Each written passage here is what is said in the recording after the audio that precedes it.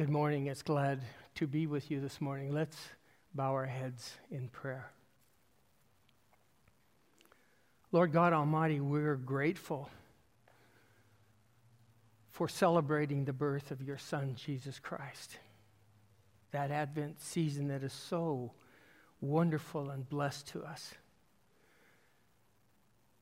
And now, Lord, as we begin to turn our faces towards the new year ahead, we can't help but be expectant in what you may have for us.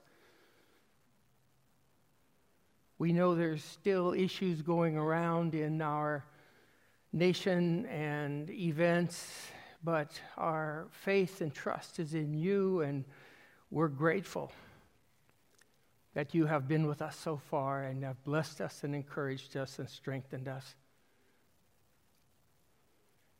Thank you, Lord, for your love for us. Thank you for walking with us into this new year ahead.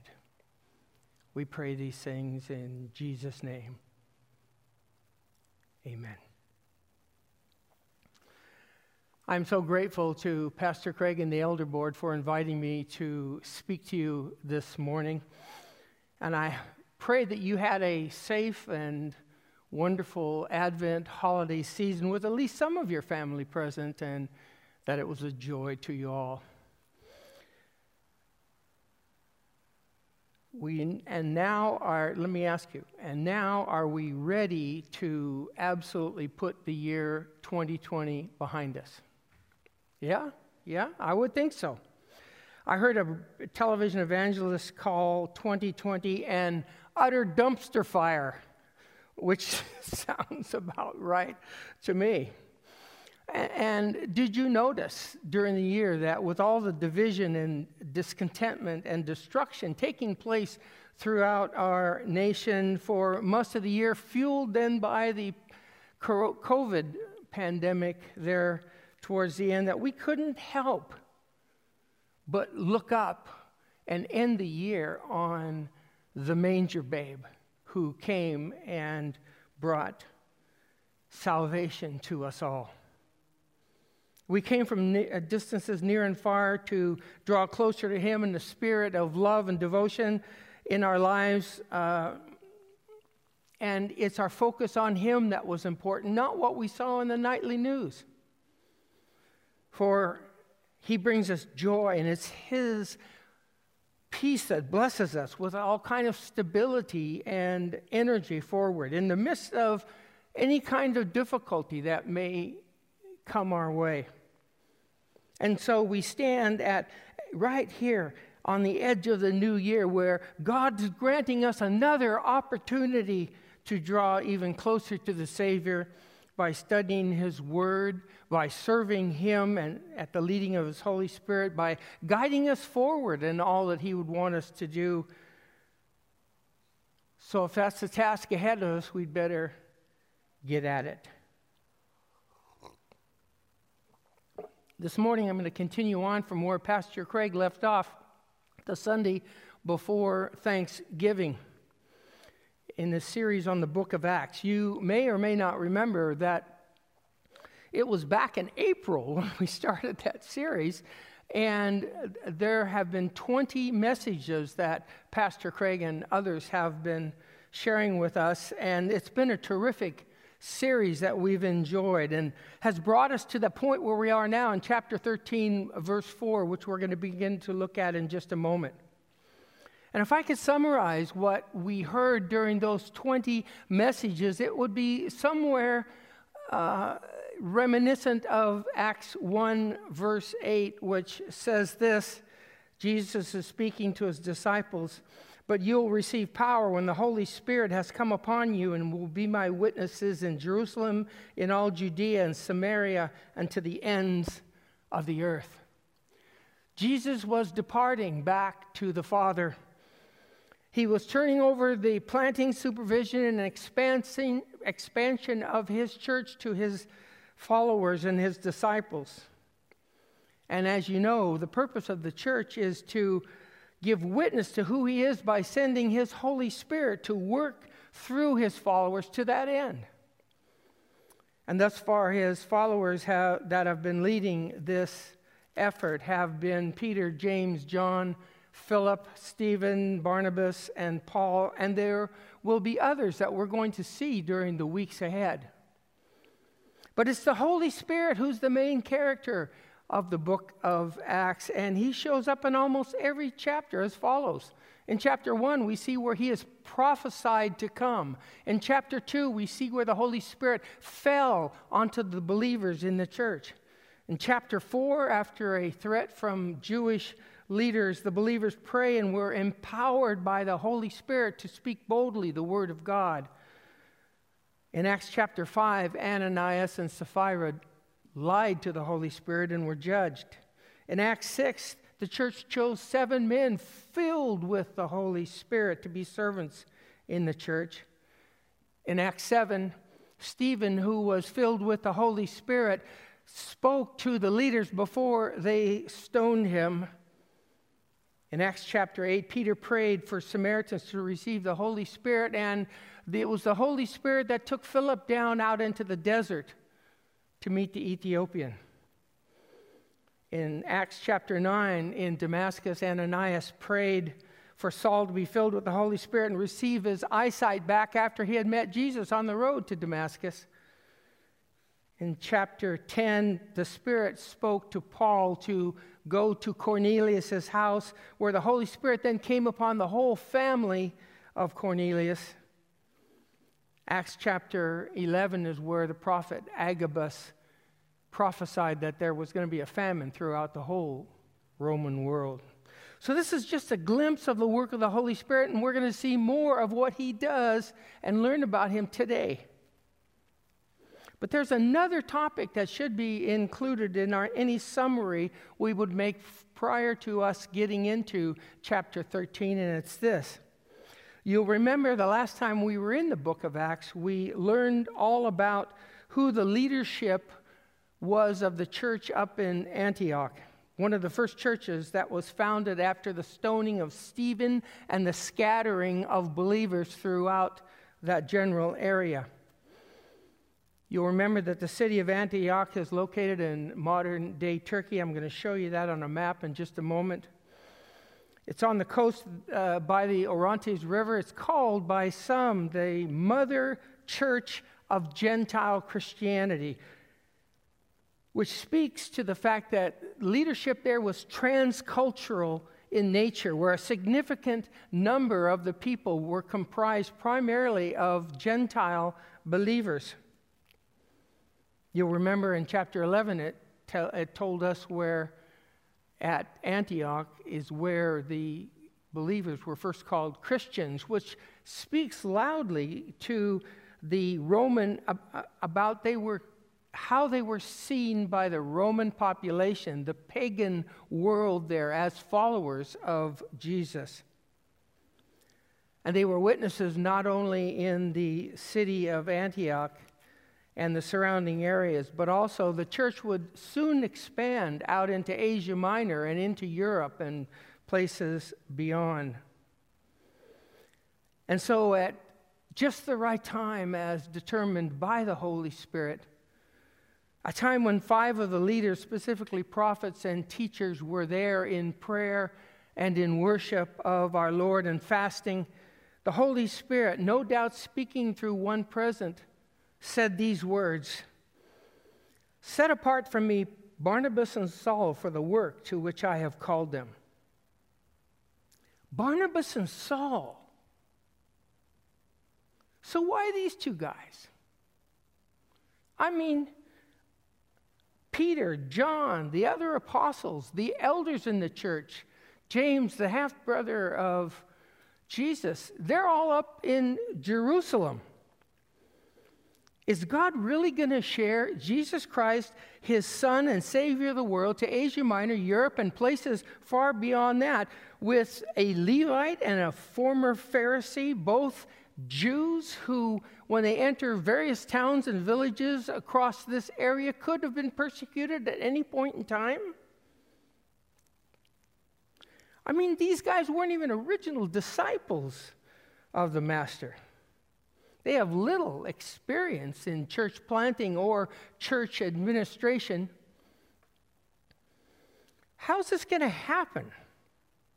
How is this actually going to take place? It's going to take place because of what we hear in chapter 11, verse 21, which reads that the hand of the Lord was with them there at Antioch, guiding them forward.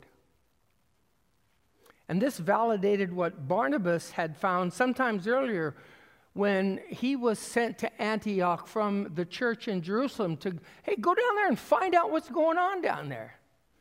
And the report that he brought back was that the grace of the Lord was indeed at work in the church of Antioch. So Barnabas then saw the opportunity to go and get the Apostle Paul, and he brought them there, and for a year they taught the people in the church at Antioch, which then established a bonding between Paul and Barnabas, which grew and grew to the point where at the right time, the Spirit called for someone to go on account of the church, to spread the word of the church, and it was Barnabas and Saul who were singled out. And today's lesson is about that initial part of that first journey outward, and we're going to read from our primary text today, which is from chapter 13 of Acts, verse 4. We're going to start with verse 4. And as our custom, if you would then, wherever you're located, at home in your living room or in your bedroom or your den, if you'd stand in reverence to our Lord, we're going to read our text for this morning. Acts 13, 4 through 13. So being sent out by the Holy Spirit, they went down to Seleucia, and from there they sailed to Cyprus. When they arrived at Salamis, they proclaimed the word of God in the synagogues of the Jews, and they had John to assist them. When they had gone through the whole island as far as Paphos, they came upon a certain magician, a Jewish false prophet named Bar-Jesus. He was with the proconsul, Sergius Paulus, a man of intelligence, who summoned Barnabas and Paul and sought to hear the word of God. But Elymas, the magician, for that is the meaning of his name, opposed them, seeking to turn the proconsul away from the faith. But Saul, who was also called Paul, filled with the Holy Spirit, looked intently at him and said, "You son of the devil, you enemy of all righteousness, full of all deceit and villainy, will you not stop making crooked the straight paths of our Lord? And now, behold, the hand of the Lord is upon you, and you will be blind and unable to see the sun for a time." Immediately, mist and darkness fell upon him, and he went about seeking people to lead him by the hand. Then the proconsul believed when he saw what had occurred, for he was astonished at the teaching of the Lord. Now Paul and his companions set sail from Paphos and came to Perga in Pamphylia. The word of the Lord. Amen and amen. Now I'm kind of like Pastor Craig here, in that I can't tell you geographically about something unless I have a map. I just got to have a map here. So here we are. This is the eastern end of the Mediterranean Sea. You can see down here it's Jerusalem, Jericho, Samaria, Lebanon, Syria, and then this is Turkey. So right into Turkey, there's this place called Antioch. This is where the church there, they first called Christians there. It's on the Orontes River. Whoops, I touched it.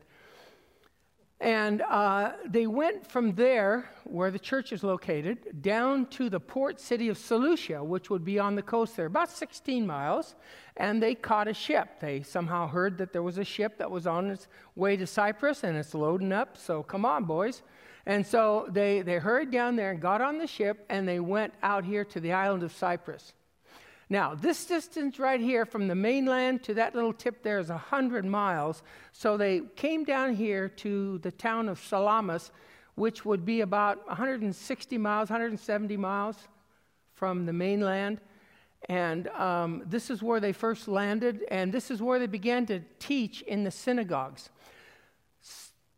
For Salamis, there's nothing there today except a couple of restaurants along the city, but there are ruins that indicate that it was a fairly large city in earlier times, and we know that because it was the capital of the island at one time.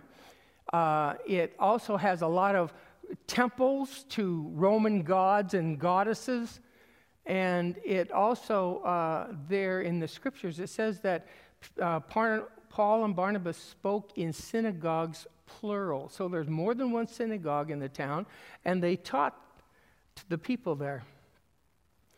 From there, and we don't know how long they stayed, but from there, they came across the coast road until they got down here to where Larnaca is today, and they came up into the hills and then down to a town called Paphos, which is at the far western end of the island of Cyprus.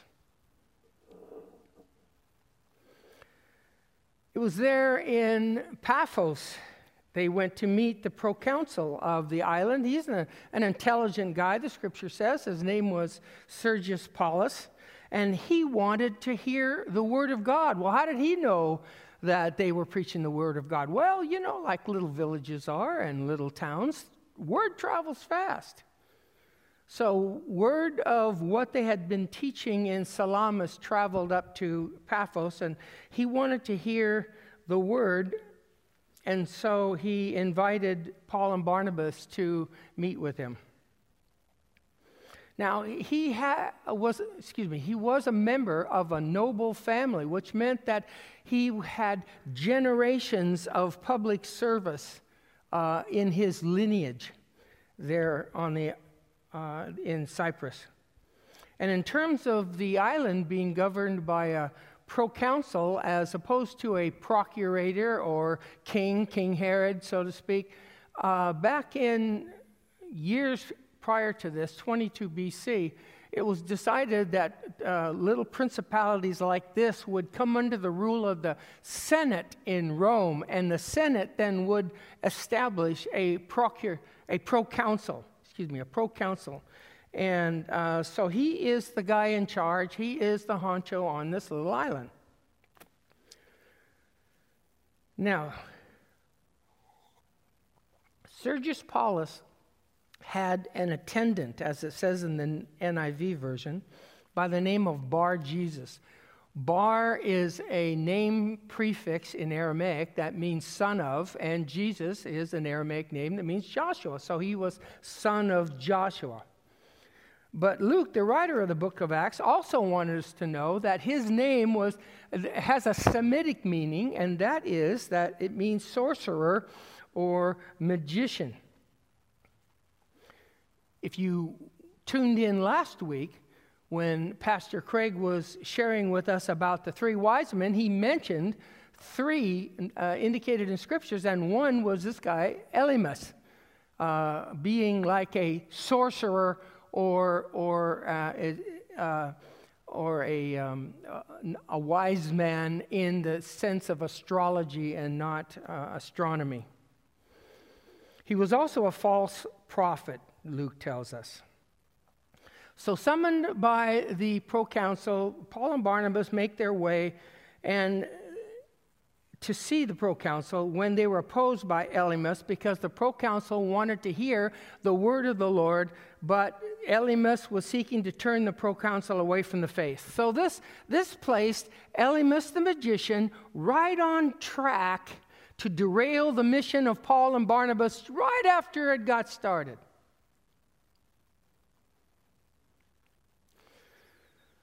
So we've got this kind of showdown at sorts that stands at the heart of our message this morning, where the Apostle Paul says to Elymas the magician in verse 10, "You son of the devil, You enemy of all righteousness, full of deceit and villainy, will you not stop making crooked the straight paths of the Lord?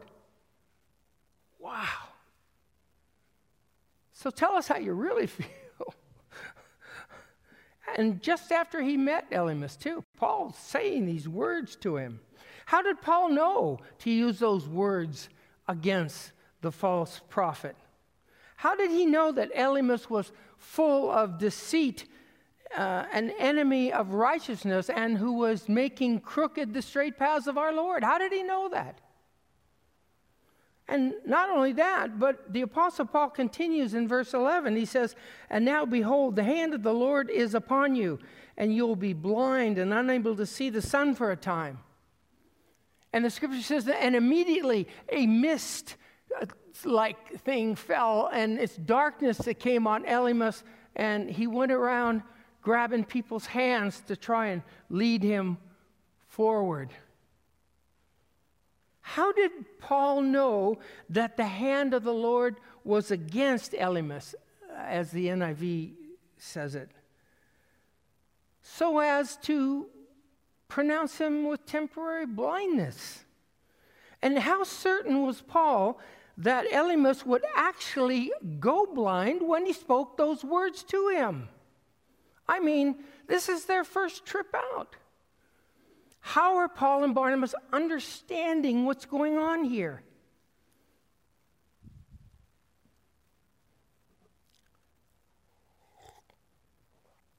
To answer, let's go back to verse 9. Because when Paul first meets Elymas, there's something unusual going on here. Verse 9 reads this.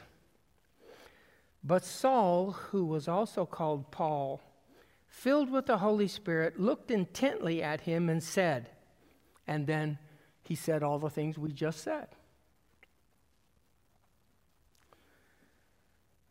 But then Paul brings these, but to get to the bottom of what's going on here, I'd like to just remind us of a couple of things that are going on. And that is, first, in this larger passage, there are 3 instances where we read that the Holy Spirit is guiding their efforts forward. Once in verse 2, where it says that Paul and Barnabas were set apart by the Holy Spirit. Second time is verse 4, where it says that there was the Holy Spirit that sent them out. And thirdly, it's here in verse 9 where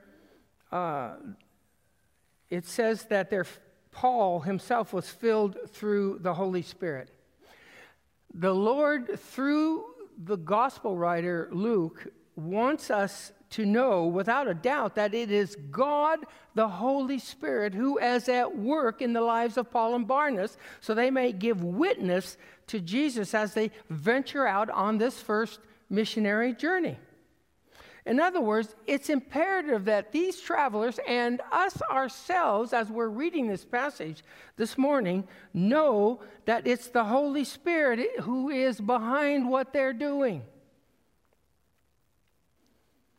It's as if the Holy Spirit is saying that if God calls you to a work, He will absolutely be with you through that work to guide you and help you to accomplish it. As it reads in Ephesians 3:20, now to Him who is able to do far more abundantly, super abundantly is the Greek reading there, than all that we ask or think, according to the power at work within us. It is the power of the Holy Spirit working within us that is far more than we can ever imagine in order to help us accomplish what the Lord calls us to accomplish. This is the power by which the Apostle Paul is able to accomplish what the Holy Spirit wants him to accomplish, and in front of Elymas was to say that Elymas was the son of the devil because he was opposing the work that they were doing, specifically keeping Sergius Paulus from hearing the word of God. And so the Holy Spirit led Paul to pronounce Elymas blind and unable to see for a time. Okay. Jim, I think I'm tracking with you. I think so, but wait a minute. How specifically, give me some specifics here. How did Paul hear these particular instructions from the Holy Spirit so that Elymas would end up blind for a season? How does that kind of communication between us and others and the Holy Spirit take place? This is the second thing I want to touch on this morning.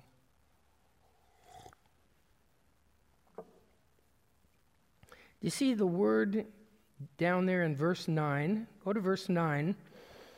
And it says, right after Paul was filled with the Holy Spirit, it says, he looked intently at Elymas. Do you see that?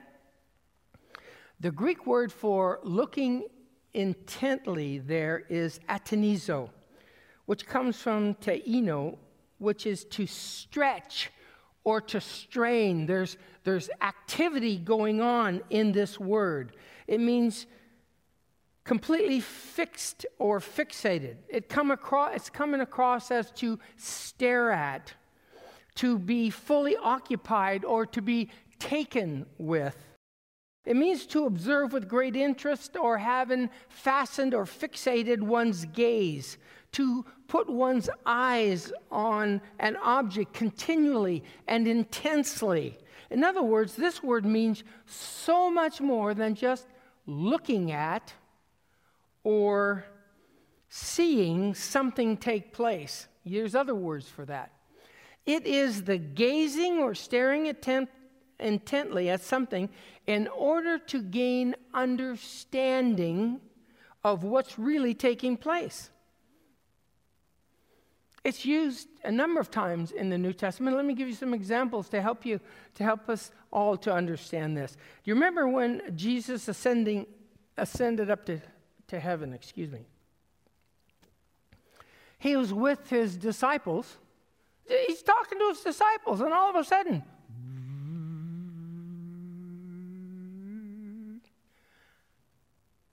and the disciples,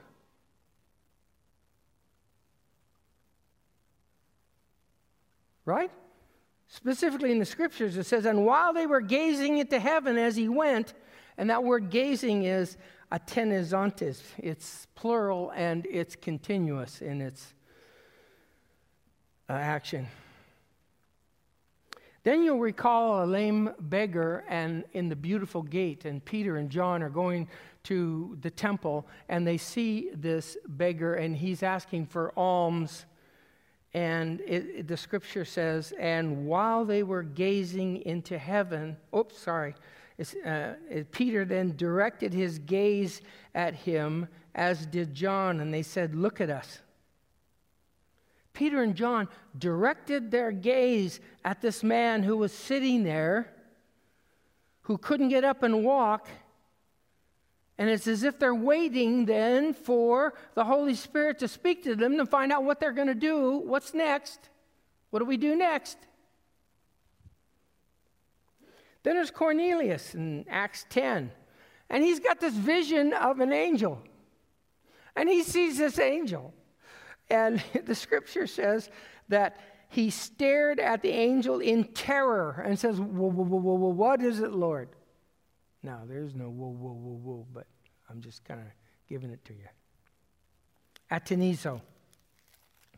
One final one here is, you'll remember that just after Stephen preached this terrific sermon to the religious leaders there in Jerusalem, prior to them stoning him, he was standing there preaching, and the sky opens up.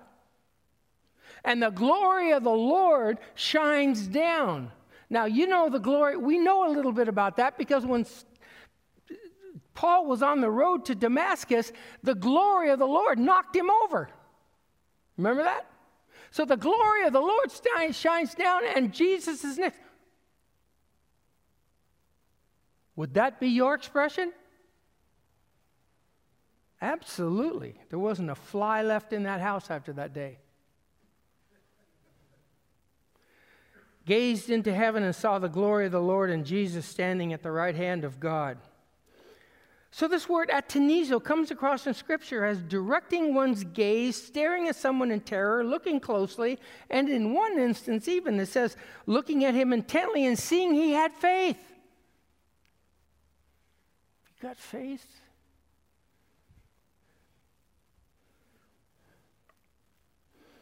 And the common denominator that we see when this word is used, not always, but many times, is that some miraculous event is taking place here. All as a result of stopping and gazing and intently gaining an insight so the word of God might be communicated here. With Peter and John, they told the lame man to get up and walk, and he got up and walked. Again, Paul and Barnabas were in Lystra, and there was a man who was lame, and they said, get up and walk, and he got up and walked. And with Stephen, he saw a vision of the glory of God, like we said. Cornelius saw a vision of an angel. Peter, you'll remember he's on the mountain, rooftop, and here's this sheet that comes down. And with all these animals, he's not supposed to eat. And this voice that says, kill and eat. You got a voice, you got visual up and down 3 times, and he's gazing there. So this word here is more than just looking or watching at something take place. It's really where one stretches and strains to understand what the Holy Spirit might want to do at that very moment, and a miracle, a miraculous event can take place.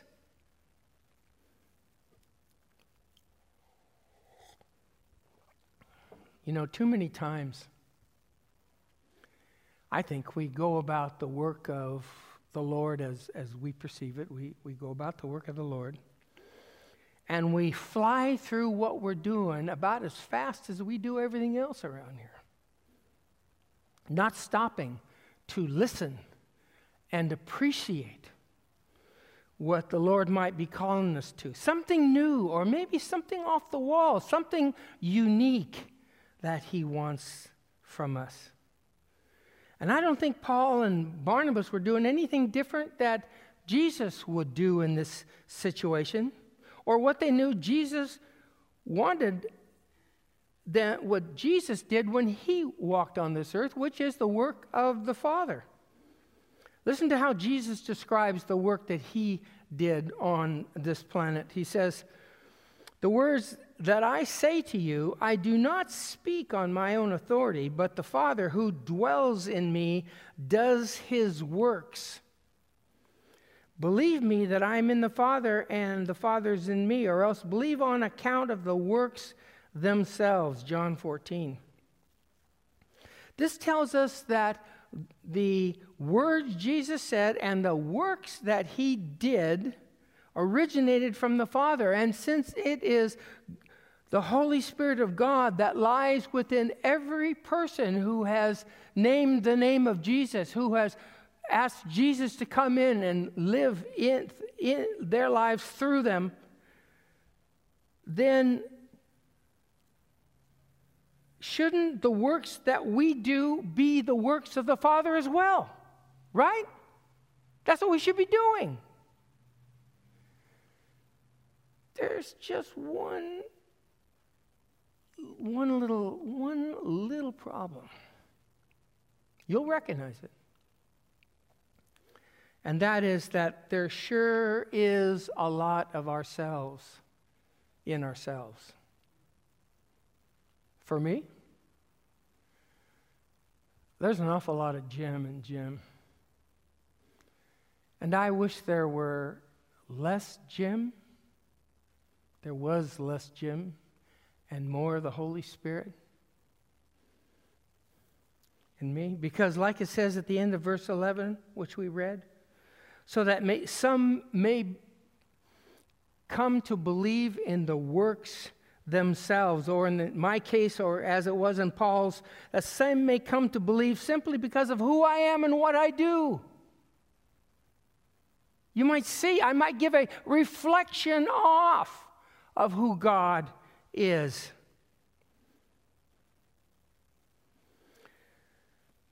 But Jim, how do we actually receive God's word of instruction to us, indicating what He wants us to accomplish at that particular moment? Well, thus far, we've said that we need to slow down and gaze intently at the situation with listening ears so that we can hear God speak to our hearts. The second thing we need to do is be discerners of all that is spoken to us. The Bible tells us in Ephesians 5:8-10, walk as children of light, for the fruit of light is found in all that is good and right and true, and try to discern what is pleasing to the Lord. We see here that discernment is necessary to ascertain what is pleasing to the Lord. And we know that, really, if we think about it, because there's a lot of things that get thrown at us. And we also know what it says in 2 Corinthians 11, that Satan himself masquerades as the angel of light. We can get it wrong. This then places substantial value upon our need for discernment. So let me ask you, how's your discernment these days?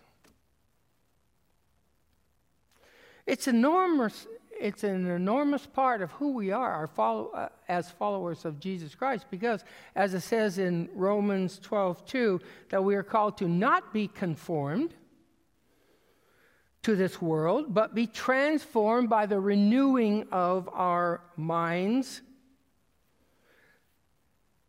so that by testing you may discern what is the will of God, what is good and acceptable and perfect. So we're called to test what we hear, what's going on, so we might discern the will of God for a particular situation. And if we don't,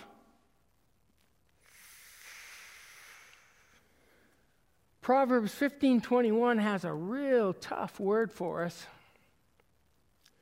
And it says this: folly, or in other translations, foolishness or stupidity, it says in one, is joy to him who is destitute of discernment. But a man of understanding walks uprightly. Let me say that again. Folly, or foolishness or stupidity, is joy to him who is destitute of discernment. But a man of understanding walks uprightly. Or if you have the Forrest Gump version of the scriptures, it says, stupid is as stupid does. Well, pastors aren't supposed to talk like that, actually, so let's move on. And let me tell you,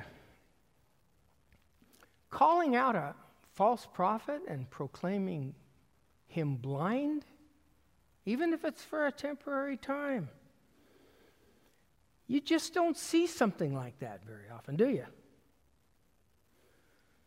And while I've never been asked to go down that road, I have tried at times to ascertain what the Lord's specific purpose has been for me at a particular moment. I remember one of my first attempts at discernment was in the country of Malawi, and we were way out in the bush, and we were there to dedicate a schoolhouse.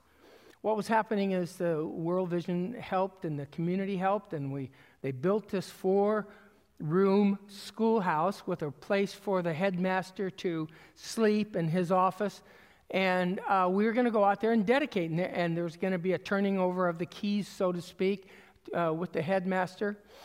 And as we went out there, and I was a guest and looking at things, and the crowd of about 30 or 40 people, and I went over to one of the doors of the schoolroom, and there was a little guy about 7 years old. He had a runny nose, his eyes were watering, and he just didn't feel well. So there was a lot of talking, a lot of chatting and everything. The events hadn't started yet, so I went over to him and I put my hand on his shoulders and I said hi, and of course he doesn't know what I said, and I didn't know. Shantu is the language, and I didn't know any of that. So, but I did ask the Lord with I was directing my gaze. I was staring intently. I was with all manner of desire, wanting to know from God what He wants me to do in that moment. I'm a million miles from nowhere, out there in this little place. And Lord, what do you want me to do? And I just sensed He wanted me to pray. So I put my hands on the back of his head and started to pray and to place that little guy into the hands of the great physician. And then the event started and their speeches making, and I was standing there still smiling, was praying under my breath the whole time for this little guy. I prayed for him again that night when we got home.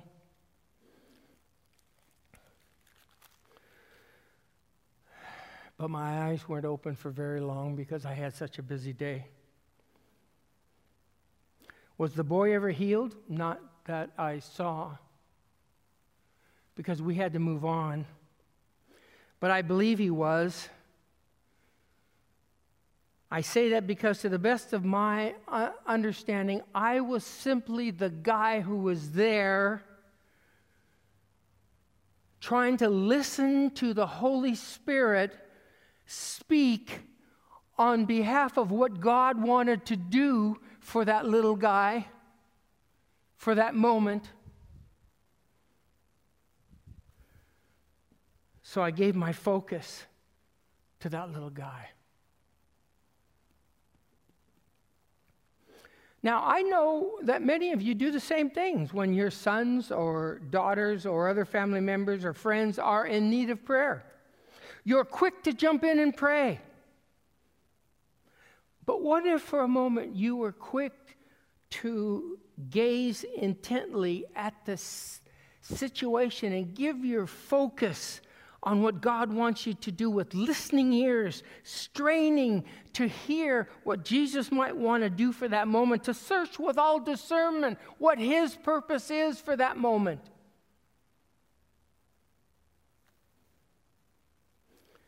As I prepared this message, I realized that I need to be this way now more than ever.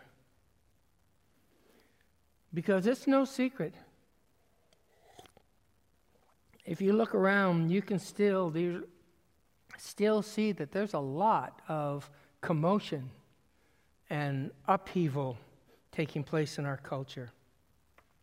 And if we're going to make a difference in terms of bringing Jesus to the Judea, Jerusalem, and Samaria around us, we're going to, number one, need the Holy Spirit to direct us more closely, which means we need to discern His voice more accurately. And we need to, number two, stop and gaze intently upon the issue taking at place in that moment, in case the Savior might have a specific task for you to do. He might. You see, I believe there's a direct correlation between the amount of atenizo we seek to employ in our lives and our lives being successful for the employment of the gospel in our everyday lives.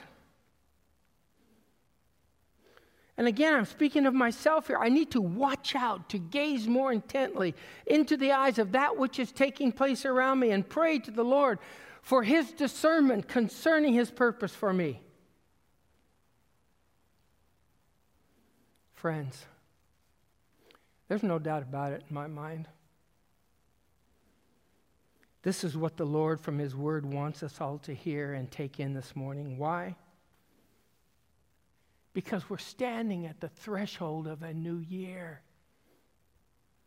where by God's grace and our desire to be all that He wants us to be, we can be the Apostle Paul in front of the false teacher and the sorcerer Elymas.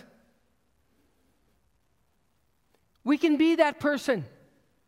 And we need to be that person every time there's an event that we're standing in front of, every time there's something taking place, that we're right there.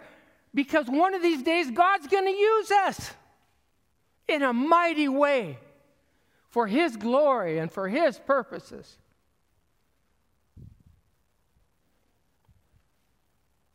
Has nothing to do with what church we belong to or how long we've been a member, but it has everything to do with our willingness to serve the Savior by stopping and gazing our eyes into the moment that lies just before us. And this can take place anywhere, anytime, and with anyone whose heart is open to the full and complete purpose of our Lord Jesus Christ. So let me ask you. Got another question here.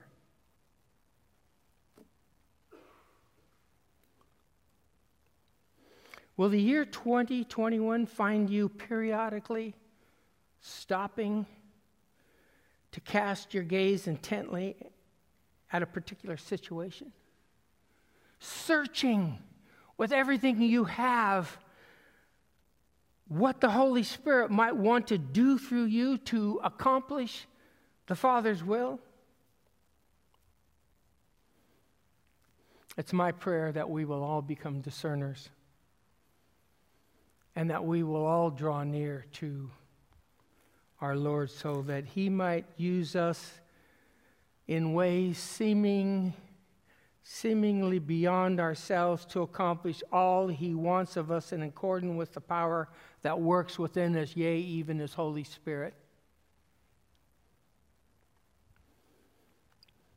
And make no mistake about it.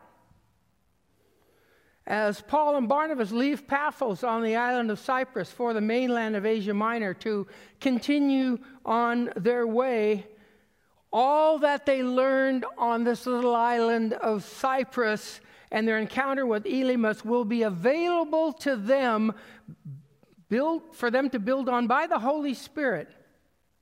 For they will absolutely come across events and peoples who will need a Savior, just like Sergius Paulus did. And did you remember verse 12 in our reading this morning? It says that Sergius Paulus believed, and he was marveled at the work of the gospel of Jesus Christ and how that happens, how that takes place out among people.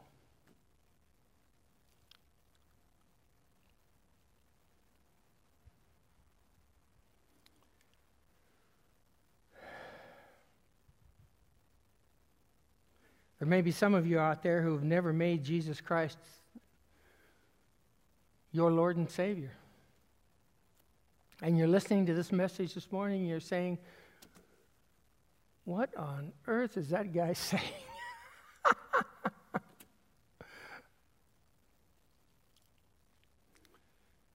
To be in Christ is to be a new creation. He has changed us. He has given us His Holy Spirit. If you haven't invited Jesus to come into your life, we can do that this morning, and you'll be able to start the year off with Jesus and be able to walk with Him throughout the entirety of the year ahead and the rest of your life. It's not hard. All of us who've named the name of Jesus have had to do it. It's not hard. We confess our sins before Him because the Scripture tells us that we've all sinned and fallen short of the glory of God. And then we invite Him to come into our life, to change us into the person He wants us to be, so that we can use that atenizo that the Holy Spirit speaks to in our life to be a blessing, to be an encouragement, to those around us. So I'm going to pray a simple prayer. And it doesn't have to be my words. There's a guide. All you have to do is speak with your heart. Let us pray.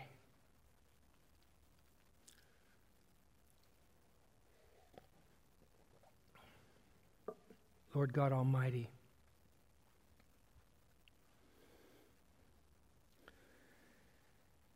I know one thing, that I need you in my life. I do not have you there. I'm not walking with you. I'm not seeking your face. I don't know anything about the Holy Spirit, but this pastor says it's someone who you will send. I need you in my life. I confess my sins. I'm not living a life that you would want me, Lord. I confess my sins before you, and I ask you to come into my heart. And I'm grateful that you would. Thank you, Jesus, for coming in and changing me. In Jesus' name, amen.